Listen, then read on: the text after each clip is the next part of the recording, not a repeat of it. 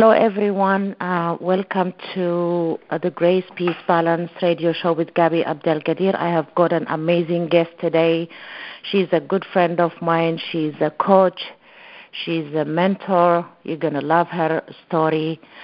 Laura Lane is her name. Laura Lane is an inspired, loving, spiritual growth and development expert who has touched thousands, if not more, hundreds of thousands, through her powerful stories of resiliency and strength.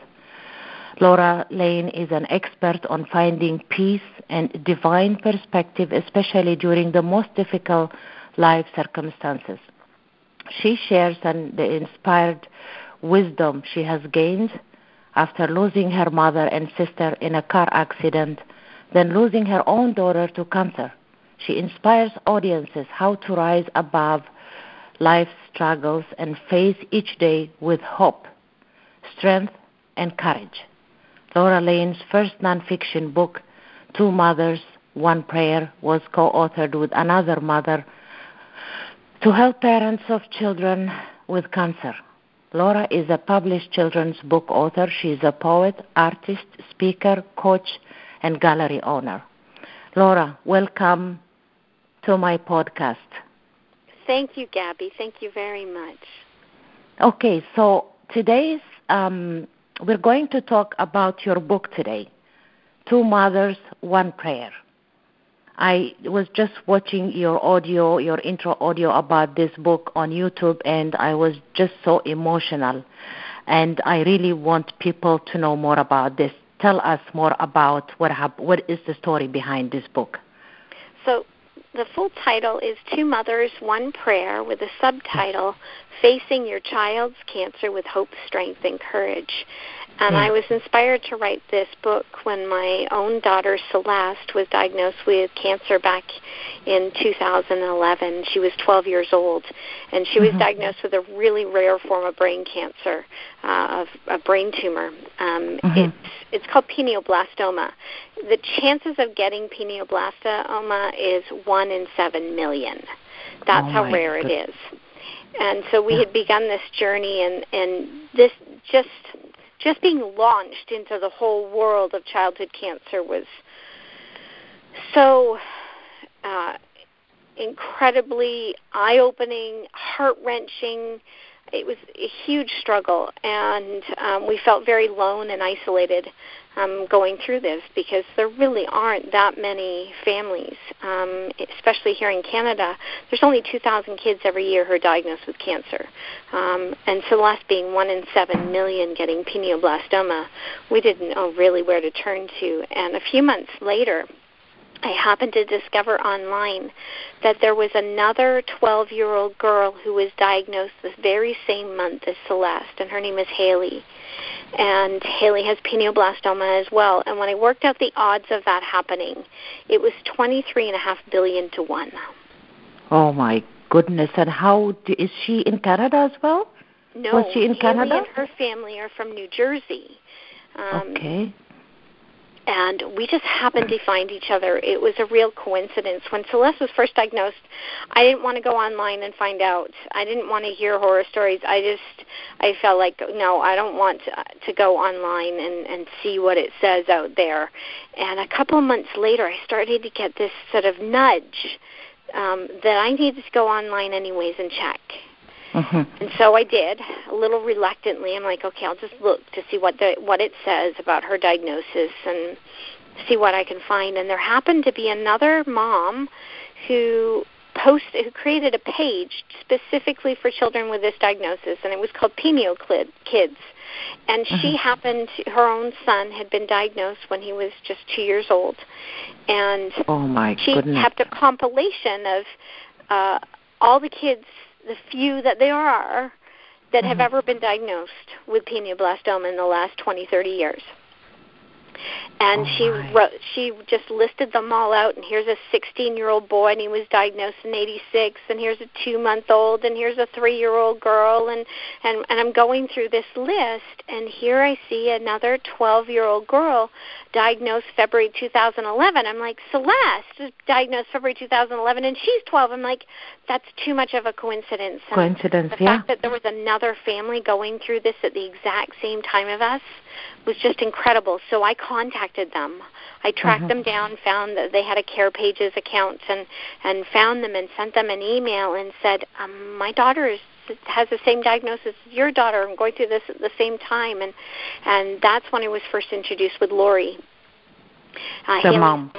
And we went from being complete strangers to best friends. Here was someone who knew exactly what we were going through, to have another 12-year-old girl just have the same worries. They were on the same protocol. Haley was, her schedule was 1 month ahead of us. So she started her radiation in April, and Celeste started hers in May. She started her chemo in June, and Celeste started hers in July. But other than that, they were on the exact same protocol, everything. And that's when I got this inspiration that this was too much of a coincidence about these girls, and that I needed to write a book about these incredible, incredible little girls and their faith and their strength and their resiliency, and tell the world about these girls. And so this is what Two Mothers is about. Two mothers, one prayer. Two moms who are still praying for the same things.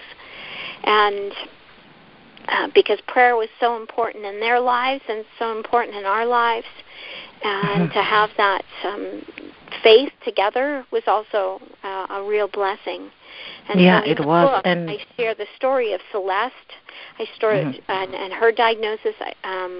Lori shares the story of Haley's diagnosis, and then I share all the emails that went back and forth between Lori and I. So you see the development of our relationship from being complete strangers to best friends, and what we shared with each other about what the girls were going through during their chemo treatments, and how we loved and supported each other. And then I finish up the book. The third section is all the things that we learned that would help other parents going through the same thing. I know that's the best thing you did, because, thank goodness for online, because that is how you found out. Otherwise, you would have never met. You would have never known her. It's like an instinct that you used, and you followed your gut feeling and went in to check in it. And then you and I met at the Bob Proctor Matrix back in 2012, I remember, right? Yeah. And then after that, Celeste go ahead. had done her treatments, and she had been doing really well that year in 2012. And I had started writing the book, and that's when you and I met. And it was 2012 was a busy and a good year for us. And my goal was to have the book finished by the end of 2012. Yeah, and then there was the story about Celeste wanting to meet or to speak to Celine Dion, the Canadian singer. Well, what happened with Celeste is 2012 was a good year for her. She graduated grade 8. She was able to go to camp and her school trip and do all these exciting things and have more of a normal life again. But then her health started to decline again, and we found that she had more spots on her MRI. And the doctors didn't give us any other options, and so it was just a point of, okay, let's see what we can do. And then all of a sudden things sped up, and we were told that she literally only had days or weeks left to live, that her tumors had returned in full force. And before that moment, when I found out that these spots there were spots on the MRI and they weren't offering treatments, I went into a point of so much fear and like, no, this couldn't happen, and we worked so hard, and we'd prayed for miracles, and no, this couldn't possibly happen. And that's when I learned a beautiful gift of surrendering, that I knew that I would do anything in the whole world for my daughter, anything. And I'm having this frantic conversation with God and saying, no, you can't. No, I'm like, what else do I need to do? I'm obviously not doing enough. And then that's when I came to the realization that as much as I was willing to do anything, it wasn't actually my fight, that this was my daughter's, and that this was her choice, that if she wanted to fight this, then we would help her and do everything to help her to fight it. But if she felt like she couldn't do this anymore, then I completely surrendered and said, that is okay too. Yeah. That I was willing to do whatever was best for Celeste. And when I had that moment of surrendering, that's when the peace started to come back into my life again. That no matter what happened, that we would be okay. That if she felt like she couldn't do this anymore, then we would simply make every day that she had left wonderful, whether that was 3 months or 3 years or whatever it was. But when I turned to Celeste and I gave this to her and said, Celeste, this is what the doctor said. If you want to fight this, we'll help you fight this. But if you feel like you can't do this anymore, sweetie, that's okay. She said, no, Mommy, I want to fight it. And so that's where we put all of our focus and our prayers, and we were going to see if we could find other treatments. But then things sped up much faster than we thought they would. And all of a sudden she had the headaches come back, and the fluid was building up in her brain, causing double vision. And then that's when the doctor said we need to do a new set of MRIs and bone scans and all of these things. And so we're sitting in the hospital, and she's had the MRI, and they're processing. They sent us up onto the bone scan, and Celeste and I are sitting in this hospital room, and it's freezing cold.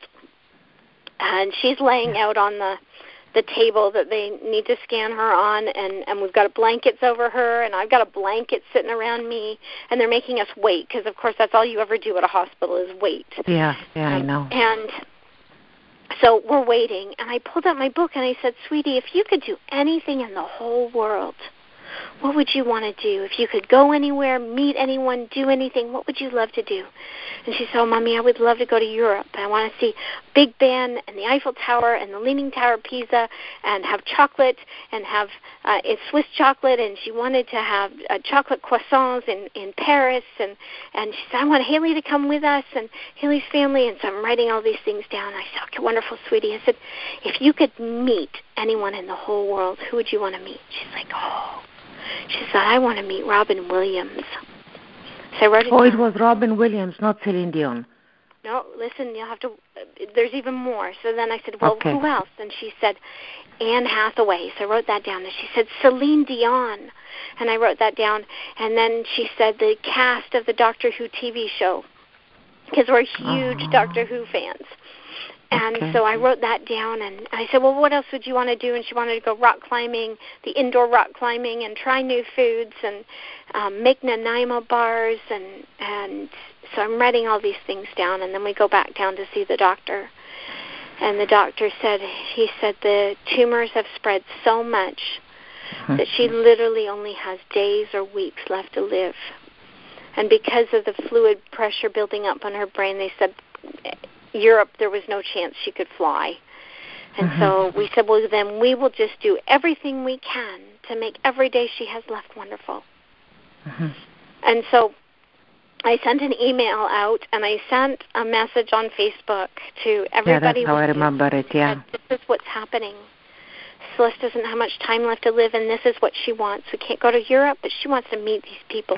So if you know anyone who knows anyone who knows anyone who has contacts in Hollywood or in the music industry, please help us so that we can make these dreams come true. And that was on Friday, Friday, January 11th. Yeah. On Wednesday, we are sitting at her dad's house, and the phone rings, and her stepmom answers the phone, and this man calls. And he says, can I speak to Celeste, please? And she's like, who is this man calling our daughter? This strange man. And she's like, well, can I ask who's speaking? And he says, David Tennant. And she's like, oh, my goodness, it is. So here's David Tennant calling Celeste. So we give her the phone, and she's sitting at the dining room table. So if you can imagine, she's sitting in a chair at the kitchen table and relaxed, talking to David Tennant like she does this every day of her life.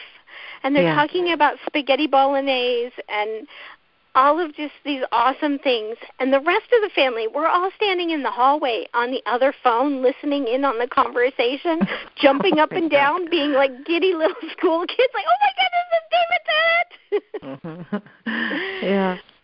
Then the next day, Robin Williams, he Skyped with her. He was on tour at the time. Oh, my gosh, somebody got hold of him. And he Skyped with her from his hotel room, and they Skyped for about 15 minutes. And he said he considered that this is the first call. He wanted to call her as soon as he was done with his tour and going home, because he wanted to introduce her to his dog and his cat that he has, and show her the view from his house in San Francisco and the view overlooking the bay. And he did. He called back about 2 weeks later. He called back, and they had a second Skype call, and he did. He showed us the view and introduced us to the dog and cat and his wife, and it was incredible.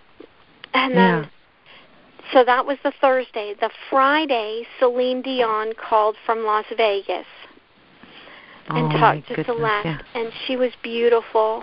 And she dedicated that evening's performance in Vegas to Celeste that night. And then on Saturday, Anne Hathaway called, and they talked for 45 minutes. Oh, my gosh. They had so much in common. They talked about their favorite books and Celeste's dress that she wore for her grade 8 grad that was a tie dress, and she told Anne all about Granddad's soup parties. And Anne just thought that was the most fabulous idea in the world. So if you ever hear of them having soup parties in Hollywood, you know where Anne Hathaway got the idea from. And then she said that she considered this an introduction, and Celeste was her new best friend. And she called her again a couple of weeks later, and they had another long, wonderful conversation, which really cheered Celeste up. Karen Gillan, who is an actress from England, from Scotland, and she's on the Doctor Who TV show as well, and she sent a video message to Celeste. And then a couple of weeks later, somebody finally got hold of Matt Smith. He was the actor who was the 11th Doctor in the Doctor Who TV series as well, and he called and spoke to Celeste on a day when she was having a hard time, and it really brightened her day. It was wonderful. They talked for about 15 minutes. God, these people are so nice. You wouldn't think like they would actually get a message like that, and then they act on it like immediately. That is beautiful, so beautiful nice to people. hear. Yeah, and it really taught me that people will go out of their way to help you when you ask. Yeah. That all you have to do is ask. Yeah, all you have to do is ask. Yeah.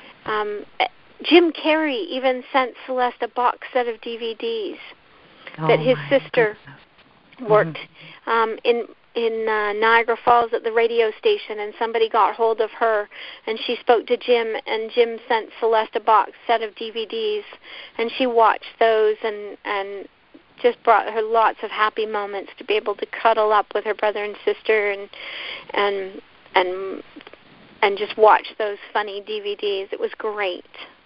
Yeah, so most of her wishes were fulfilled, Oh, my goodness. And what year did she pass on? Was it the same year? 2013. 2013. February 24th, 2013 is when she passed away. So it's just been 4 years now. 4 years now. And since you have met, like you have a lot of network groups and you help a lot of people? So after Celeste passed away, then my whole focus became on writing my book. I had been coaching and teaching workshops prior to that, but a large part of my focus became finishing the book about Celeste and Haley, and I published it in 2015. And now today I go around to different groups, a lot of women's groups that I go around and speak about my book and my story and how to face difficult life challenges with hope, strength, and courage. And I tell our story. You tell your story. Yeah, that is such one amazing story. Yeah, because there are a lot of people out there who go through these things and they don't know how to deal with them. Like I was just watching your video. By the way, I'm going to post it if you don't mind. Thank you. On my podcast. I'm going to just add the link so that people could watch it, and then I'm going to add your book, your website, and stuff like that. You could actually tell them.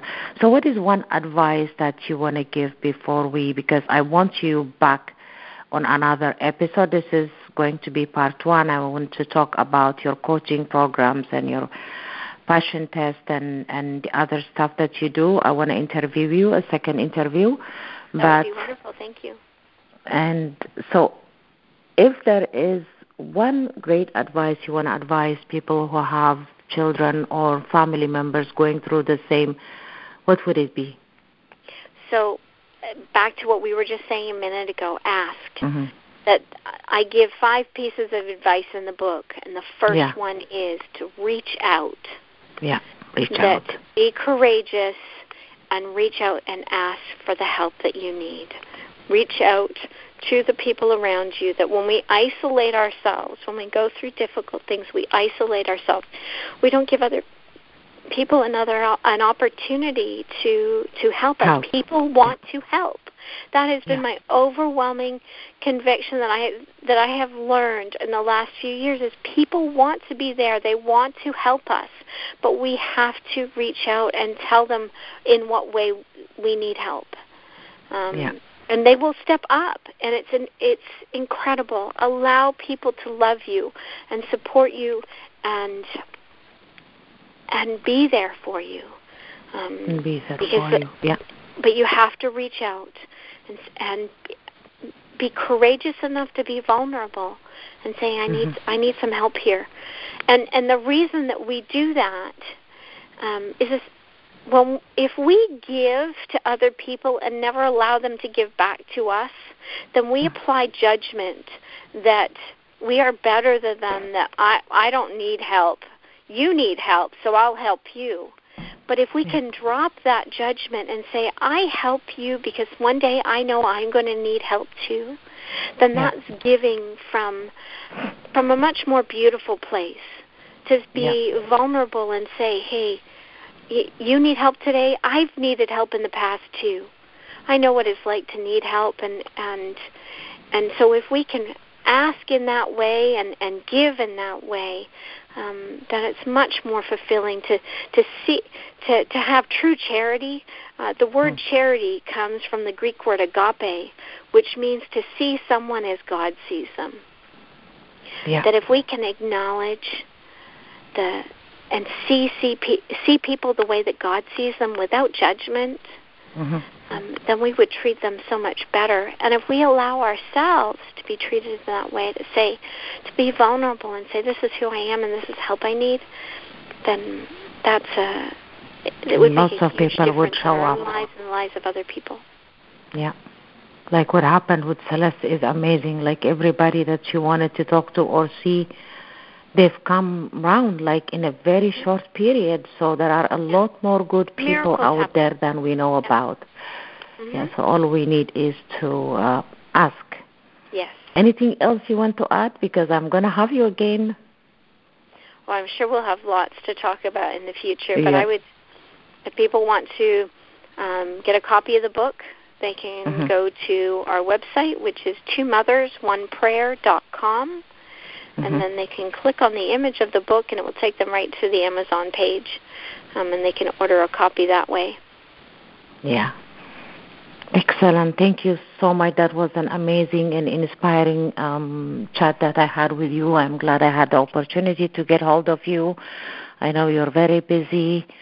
Thank you. And I'm going to have you again as part 2. And everyone, you have to get a copy of this book at twomothers1prayer.com or Laura Lane, LauraLane.ca. That is her website. You can get a copy there too, and I will be posting also the links to those. Thank you so much, Laura. Stay blessed, and I will have you again very soon. Thank you so much, Gabby. It's been a pleasure. Take care.